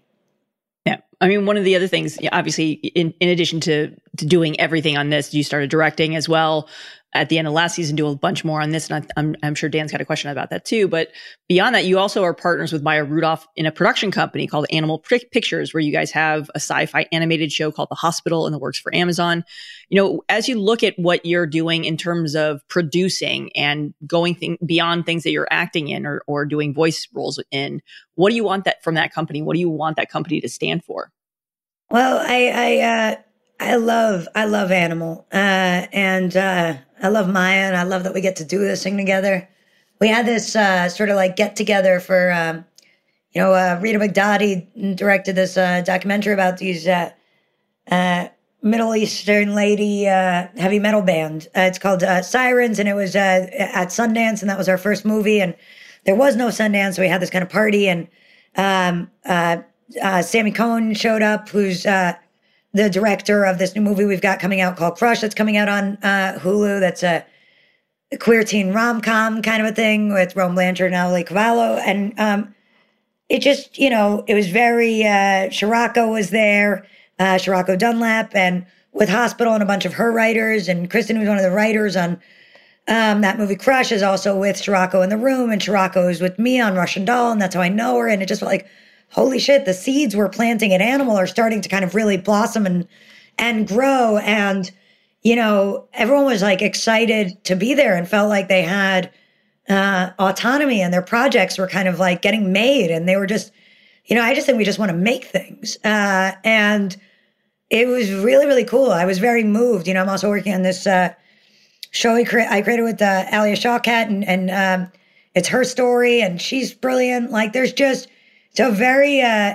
exciting time. We just wrapped Maya's new show that Alan Yang and Matt Hubbard created for Apple. And I'm about to start this, show with Ryan Johnson. And, I just got to work with Janixa. And it's like there's a lot of very sort of cool things happening that really feel like this era of, part of what's great about Russian Doll is like I do it and then I'm sort of done with me for a while. Like I get very sort of like fully examined for that moment and then experience the other stuff is like time to kind of get new information. And I'm very curious about other people's things. I love a life behind the scenes. Directing, nothing makes me happier than directing. It's like I feel so finally like at my own, Fosse piece. I'm very happy there. And, Fosse got to smoke all the cigarettes and that's really what it's about. And, no, but it's a good feeling. And it feels like the place where my defects become assets most concretely. And so yeah, I'm very happy about this time. And it feels like Animal's sort of like vision is, really beginning to come to fruition. Speaking a little bit more on the directing front, the finale of the first season was the first time you had done episodic directing, but between the seasons, you did a lot of directing. You did Orange, you did Shrill, you did a few other shows. High Fidelity. How were you different as a director when you started the premiere of the second season? How was season 2 director Natasha different? Yeah, I guess I'd also done Aquafina. I think the only thing I'd done before Russian Doll was like this short film, which looking back is, totally insane. It's like the student film I should have made at NYU. It's Kabiria Charity Chastity or something. Nobody could remember that title. And it's like, so I'm trying to be like the homage to, Fellini and Fosse. And I was like, oh, it's the third piece of the trilogy. And then people are like, what trilogy? Knights of Kabiria and Sweet Charity. Don't you know that? Those are, oh, wow. Nobody wanted that. Oh, okay. I guess you guys just don't know how to make hits. But Jung-Yoon Chung is an incredible cinematographer. And that's where I met Peter Beck, who is still the storyboard artist that I worked with on all those projects. And Maya's there and, Greta Lee is there. And, so is Macaulay Culkin. And it's, so I see sort of like aspects of what that style was going to be of this sort of Russian Doll style in a way. And then I just remember, I'm so heavily storyboard. I'm like this bizarre, I'm basically just made up of like if you actually take my blood, it's just images of movies and nicotine. And, so they finally have like a place to go. And I've just been cataloging from just like years at the film forum. And I love the movies. And so, yeah. And then I guess I was doing the same thing with Aquafina and High Fidelity and Shrill. And oftentimes they were looking at me like, why are you so prepared for this? This is a bad idea. And I'd be explaining to them dolly zooms and all this kind of stuff. And like Orange is the New Black. And Genji is just she was so kind to me that she would like let me do these things, on the show. And, I love Jen. She was the one that was just like, God, can you just, just accept that you're going to, do this show again this season. And she came and watched them all down. And I don't know, it was, but in season 2, I do think that the funny thing was actually there was this, Kevin Bray directed this episode of Loot for, this new Maya show. And then because of the schedule, I had to, we lost him for a day because of a COVID push. And I came in and I kind of, moonlighted for a couple of days. And I was like, oh my God, without the sort of being on camera or like all those things. And just the dream that is directing and being on set with Maya and kind of like moving through that space. It's, I'm very happy there. It makes me really want to do a feature. But in season 2, I guess, I was just incredibly prepped. Alex Bono is a beautiful, beautiful partner that I had this year. I can't say enough about how incredible he was. And I guess he really was like, we were able to get to the end of an idea. He would just, him and also Ula Pantinkos, our cinematographer, they kept sort of pushing me. You know what I mean? Like I would say, okay, well, this is, whatever, just even, easy stuff. This is a persona shot or whatever. And you kind of see that with Chloe a lot in episode 3, whether it's like leaning, the heads on each other and in the padded cell is really, it's like the poster or, the hand on the screen and Crazy Eddie, like very basic stuff like that. And I was just sort of pitching them constantly and they would say, no, we're doing it. We're doing it. Like it was, I think because there had been this sort of like proof of concept in season 1, there was this encouragement to kind of keep going in season 2. They did kill one of the ideas, which was the don't look now shot of on the slide projector, instead of like blood spreading out, and like Donald Sutherland is like, I love Nick Rogue. And I was like, no, it'll be ash. The ash will burn the slide and we'll kind of get a shot of the ash burning the slide, just like Don't Look Now. And I was like, this is way too much time and money for nothing. So we killed it, but we did do all those sort of like wide angles and 3 to kind of, get really close and kind of give you that Terry Gilliam experience of that sort of distortion and just so many things along the way, all the, Duchess and Touch of Evil and 5 and all these kind of top shots and all these, ideas and these Midnight Cowboy, palettes and King of Comedy palettes. I mean, we were just going off. We had this great colorist, Greg Fisher, who's incredible. I mean, it really, it just, I think also because Alex comes from a long history. He was a DP at SNL for, decades. And then, of course, I know him through Fred and Doc Now. And, Ula is so extraordinary that I think there was this sense of like nothing, no idea sort of impossible, kind of like we can make those shots. So we just went for it and there's no turning back now. And another personal thing that's in this season that anyone who follows you on social media already knew is Nadia's extreme love of both Peter Falk and Columbo.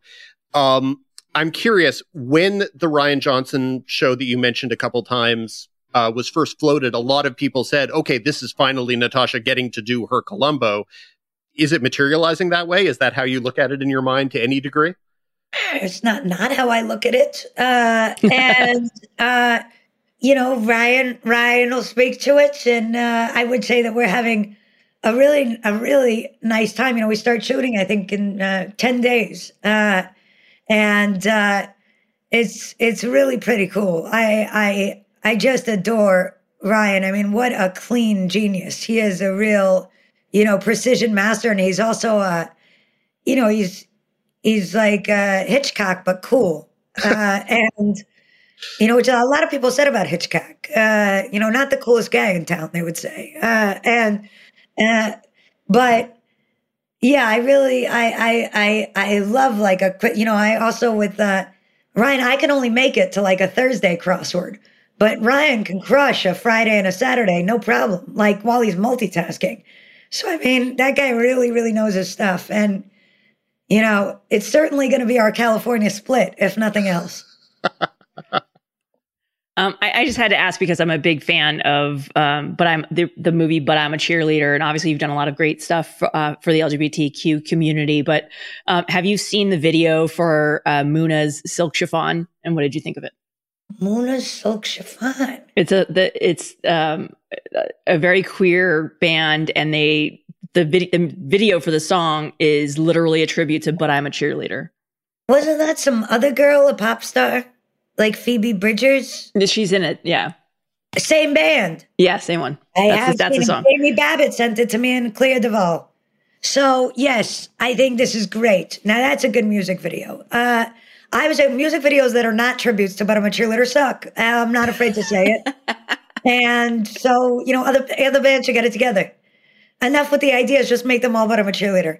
I love that movie, and I would say it really, it maybe did start that, like, spark that idea in me of, we talk a lot about sort of like these ideas, like, everything becomes sort of like a platitude and a catchphrase and a hashtag, representation matters or something, right? But, back of that, there is a real, like sort of like a spiritual truth there, or a principle, like a principle means it's mathematic. It's like 1 + 1 = 2, like there is a very real thing that happens. And I remember that, Clea and I, who are still, best friends, and Clea's off doing the Tegan and Sarah show right now in Calgary. Craig Mazin is there too, so it's a real hot scene going on in Calgary right now. If anybody wants to, get out there and send some fruit baskets or whatever. And so Clea and I, have remained, obviously so close over the years. It's really exciting to be in this new era together where we make stuff, but I remember we were walking around Utah during like Sundance for when I'm a cheerleader. And these kids came up to us and, they were just like, crying, and they had snuck into the theater to see But I'm a Cheerleader.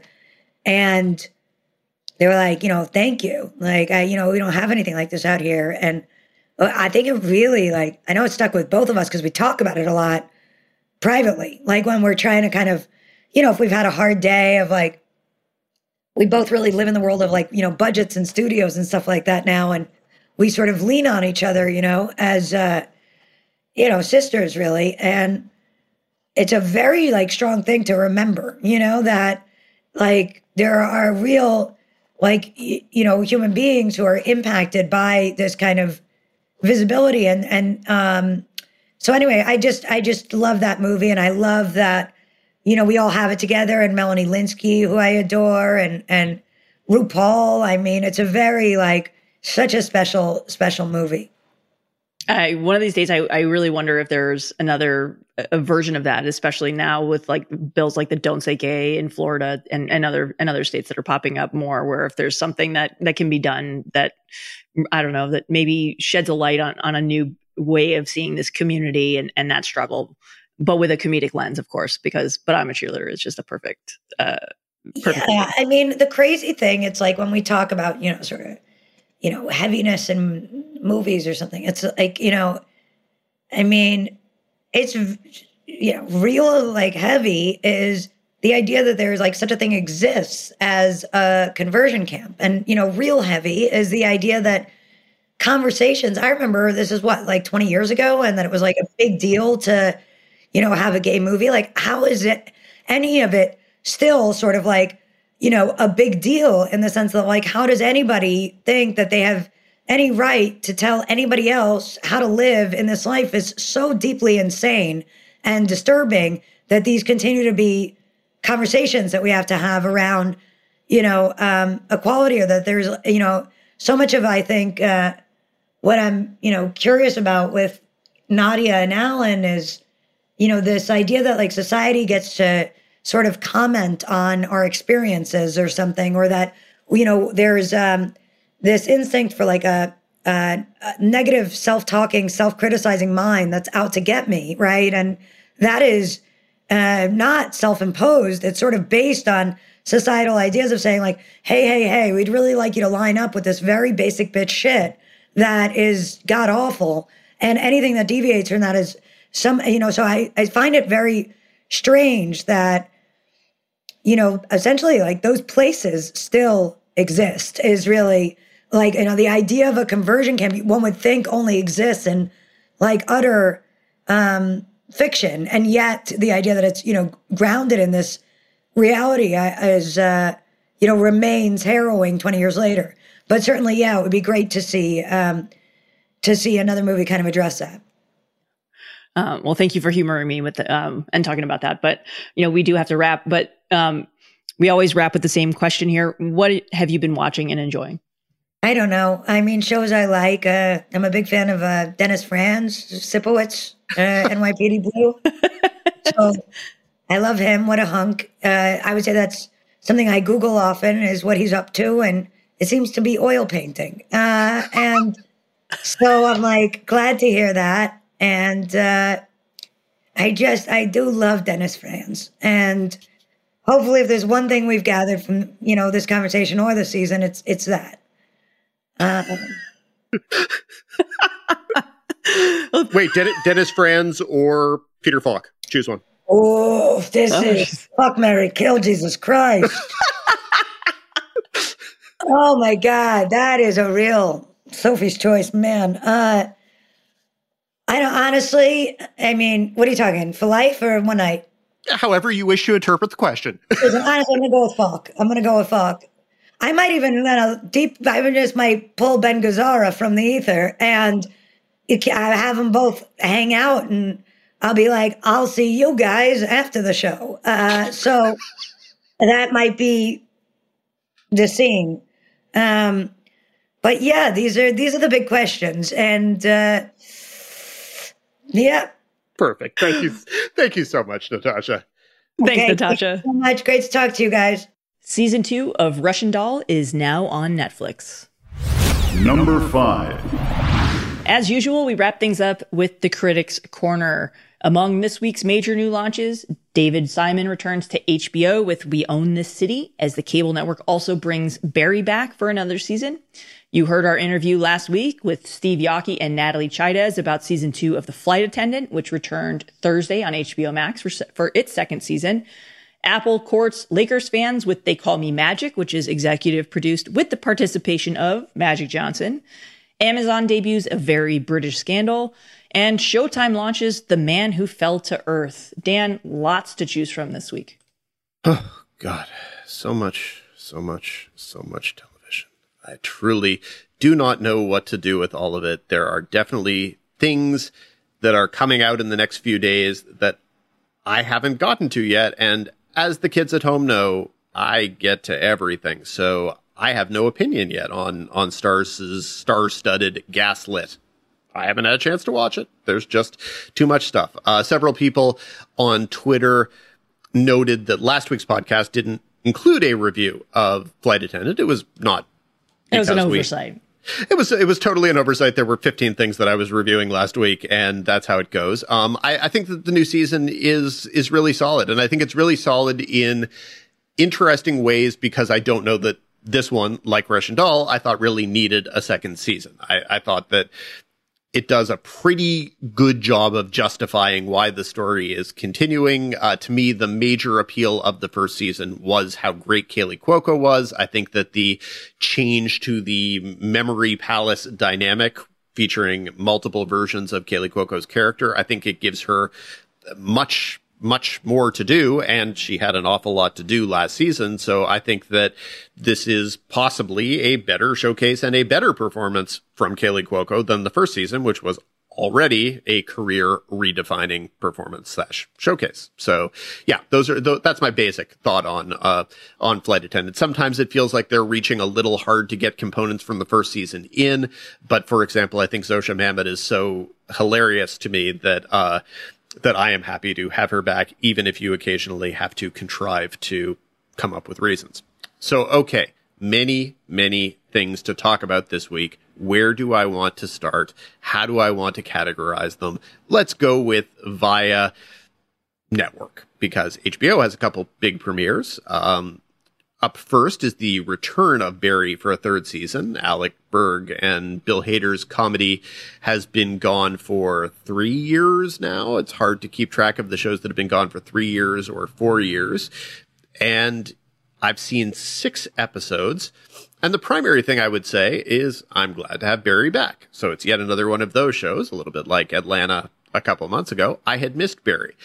I was struck watching these new episodes, how little I remembered of the actual concrete plot that was taking place last season. So I had to go back and I rewatched much of the second half of the season, and I really enjoyed rewatching the second half of the season. I pretty much watched from Ronnie Lily on, and Ronnie Lily is the show's kind of pinnacle episode, I would say. But I am struck by the fact that there's a lot of stuff happening on the show that I kind of ignore and accept because I like watching Bill Hader. I like watching Stephen Root. I like watching former podcast guest Henry Winkler. I like watching so many of the people. And if I left out Sarah Goldberg, I have to say she is so great in these new episodes. It hasn't suddenly become her show, but she is wonderful. And I would say she is central to many of my favorite moments this season because her character, Sally, has a lot of things happening. And she has a lot of things happening because in whatever the tiny gap was between seasons, she landed herself a TV show on a streaming service. And so if you're a fan of this podcast, and you've heard the various things we've ranted about over the past 5 years about, I don't know, algorithms and random cancellations and all of that. There's a lot of humor tied to that. There continue to be the things like the drug war between the Bolivians and the Chechens, which I care about exclusively because it's the reason to have Anthony Carrigan's NoHo Hank on the show. And I want to have him on the show. Therefore, I accept that I don't care about a drug war between the Bolivians and the Chechens, but I like having him around.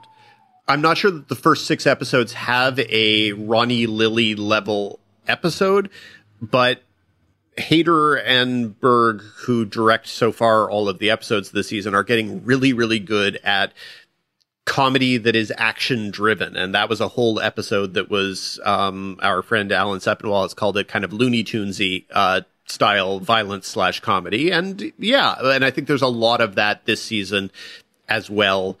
There are some stunt things in the last couple episodes of the 6 I've seen that are just totally top notch. And then there are some extremely funny things. There's some great guest stars. Everybody's great. Yay, Barry coming back this Sunday. On Monday, HBO will premiere We Own This City, which was created by David Simon and George Pelecanos. And they are, of course, veterans of The Wire, creator of The Wire in David Simon's case. And it is based on a piece of journalism by Justin Fenton, who was a reporter at the Baltimore Sun. And it focuses on a real-life Baltimore Police Department scandal. And it is very much designed to be The Wire adjacent. That is kind of how it functions. It is, we've seen the fictionalized version of the story of the failure of the drug war and the struggles of urban policing. Here is something that is both real, but also very much like the fictionalized version. Part of the fun of the show is the ridiculous volume of The Wire stars and co-stars who pop up in both important roles. You have Jamie Hector, for example, as a homicide detective, but also tons of little one-off, hey, look, it's that guy from The Wire, or, oh my goodness, is that one of the kids from season 4 all grown up? Yes, it is. There's structural weirdness to the show because it is based around a character played by John Bernthal and his transition over 17-ish years from a wide-eyed rookie cop to a cop who was presented as the most corrupt cop in Baltimore history, whether or not that was just the way the narrative went or truth, something else. So there's a lot of jumping around in time, and that's not really the thing that David Simon does best as a storyteller. And here it's at times extremely cumbersome. There's also a lot of repetition of the various themes that he likes to repeat. It's, you know, he's got his things, and it happens that I happen to agree with his things when it comes to failures of policing, institutional failures with government, lack of compassion for, well, humans, and how that gets caught up in the drug war and caught up in policing, etc. I agree with those things. There's just a lot of repetition of them. Treat Williams, who's featured not insignificantly in the trailer for the show, doesn't appear in the show until the 5th episode. He's got 2 scenes where he basically repeats the theme of the show in monologue form. It's not terrific writing, but it's very good in terms of exploring dogma. Great performances. John Bernthal is wonderful. Josh Charles is another of the evil cops, is really, really good. Really, everyone here is fantastic. And, you know, it puts itself out there as being next to The Wire, and you put yourself out there as being next to The Wire, you're going to have to be compared to The Wire, and nothing is as good as The Wire. So that's just the reality of the situation. And this is not, it's very solid. Don't think of it as being as good as The Wire, because if you do, you're going to be very disappointed. Speaking of comparisons that aren't necessarily always for the best, Amazon is premiering a very British scandal, which is not a sequel to, and not exactly a anthological extension of, a very English scandal, which premiered a couple years ago and was written by TV's Top 5 guest Russell T Davies and directed by Stephen Frear.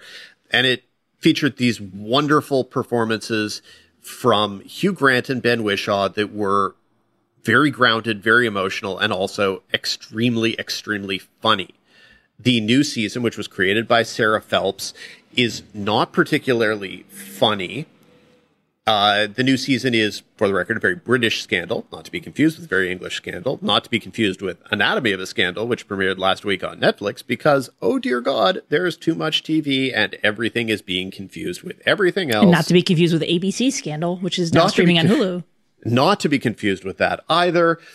Yeah, way too much chaos. The story is the story of the relationship / marriage and then, very, very, very public and very, very acrimonious divorce between the Duke and Duchess of Argyll. It was 1963, their divorce, but you know, their relationship, which began when they were both married to other people, produced scandal as well. But the divorce particularly produced scandal because there was lots of talk about infidelity, charges including forgery were thrown up, and then because it was the 1960s, there were also dirty, dirty Polaroids that were a key piece of the trial. The cast is led by Paul Bettany and Claire Foy, and they're both great, and they are the reason to watch this. It is only 3 hours. It does not have anywhere near the sense of humor that the first season or that the English Scandal season did. And I think that does probably drain the characters of some of their humanity. They end up ultimately being two really, really horrible people who are really, really horrible for each other and then do horrible things to each other, which is very watchable. Sometimes a little bit depressing, sometimes a little bit sad. Mostly you're just enjoying watching Claire Foy and Paul Bettany, which perfectly acceptable to me. Continuing, I mentioned earlier, They Call Me Magic on Apple TV+. It is a 4-hour documentary about Magic Johnson, featuring, as Leslie mentioned earlier, Magic Johnson's participation extensively. And the biggest problem with the documentary is Magic Johnson, because Magic Johnson has the things he wants to talk about and the things he doesn't want to talk about. And so Magic Johnson, totally happy to talk about all the points he scored in a high school game when he was 15. Totally happy to talk about his rivalry with Larry Bird. But when it gets to talking about things that are more prickly and problematic or more dramatically interesting, he either is under the impression that he gave interviews already about these things, or that he doesn't want to talk about them. So, obviously, his HIV diagnosis is extraordinarily important, both in a historical sense, but in a sense of, structuring a documentary. And it's very important here. And the change between the Magic who is specific and full of memories and details and the guy who really just doesn't want to talk about HIV anymore, obviously. It's a very big change. And there are a lot of places, especially in the second 2 hours, where you just feel that Magic is not wanting to talk about things. And sometimes it's really, really silly things. So I want to hear Magic Johnson talking about the Magic Hour, his horrible Fox late night show that bombed and was much maligned and mocked. And you have Jimmy Kimmel coming on and talking about it as the worst show ever. Magic doesn't say a damn word about that. You have both Isaiah Thomas and Magic Johnson as talking heads here. But boy, if you go and research the complications in what was formerly a friendship between them, anything that's complicated, they don't want to discuss. You would have no idea watching this documentary that Magic had a failed tenure as coach of the Lakers. You would have no idea that he had a, let's just say, mixed bag run as chief, whatever he was. He ran the team, basically, president of basketball operations, whatever it was. Doesn't get mentioned because it wants to talk about Magic, the businessman. It's a little annoying for a documentary that is this long, and 4 hours feels like way too long, to be as evasive and underwhelming on key issues as this one is. So, not necessarily necessary. And finally, chance to plug another TV's Top 5 favorite. Showtime is premiering The Man Who Fell to Earth on Sunday. That is co-created by actually two TV's Top 5 former guests, is created by Jenny Lumet and by Alex Kurtzman. Leslie, when did we have those two wonderful people on? Well, Jenny Lumet joined us in February 2021 in episode 107. It's one of my all-time favorite interviews that we've done on the show. And Alex Kurtzman was just before that, episode 90 from October 2020. He's also great. Indeed. So this is obviously an extension of the Nicholas Reg film with David Bowie, and that was an adaptation of the Walter Tevis novel. I would say, for all intents and purposes, you do not need to have seen the movie or read the book. Yes, there are definitely layers that are added if you know things, but I would say not really in any way necessary, because the basic premise is Chiwetel Ejiofor plays an alien who arrives on Earth because his planet is dying, and he needs the help of a scientist played by Naomi Harris to develop technology that will allow him to save his planet, basically. So they go on kind of an extended road trip, for want of a better word, to help develop the technology that he needs to save his planet and maybe save our own planet. And it is full of interesting meditations on outsider status. There are many, many references to how he is effectively an immigrant, how he is an alien in the legal, illegal alien sense as well. And it ties into several major characters, and it's repeated enough times that you will surely get it. And there are meditations on what it means to be human and what it means to be human and a steward of a planet. And that stuff's all interesting. What's more interesting, though, is that the performances here are wonderful. Chiwetel Ejiofor is so good here. In a world in which there was less television, I think we would be unquestionably talking about him as an Emmy contender. I think we still absolutely could, because I think he is worthy. The thing I like most, honestly, is that he's hilarious. And I don't know that I had known that Chiwetel Ejiofor was hilarious, but he absolutely, totally is.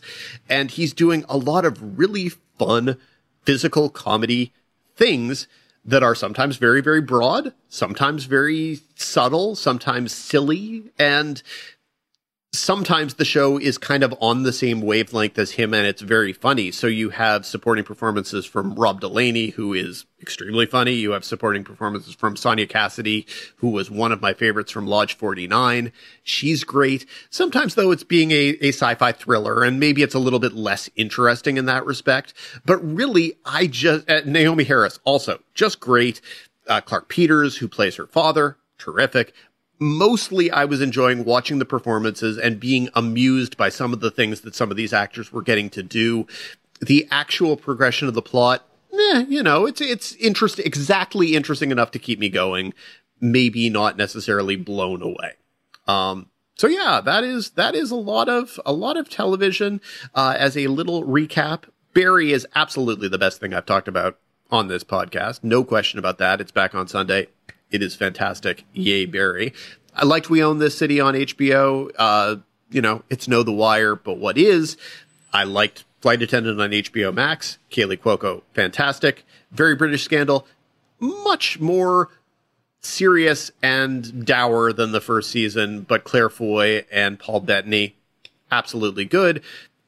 I finally got tired of They Call Me Magic on Apple TV Plus. If you're a fan, sure, watch, but it's not as good as the Michael Jordan 30 for 30 on ESPN. It's not as good as a lot of things. It's, in fact, by the end, I would say, a rather significant disappointment for me. And Man Who Fell to Earth, watch it for the performances, because the performances are thoroughly worth watching.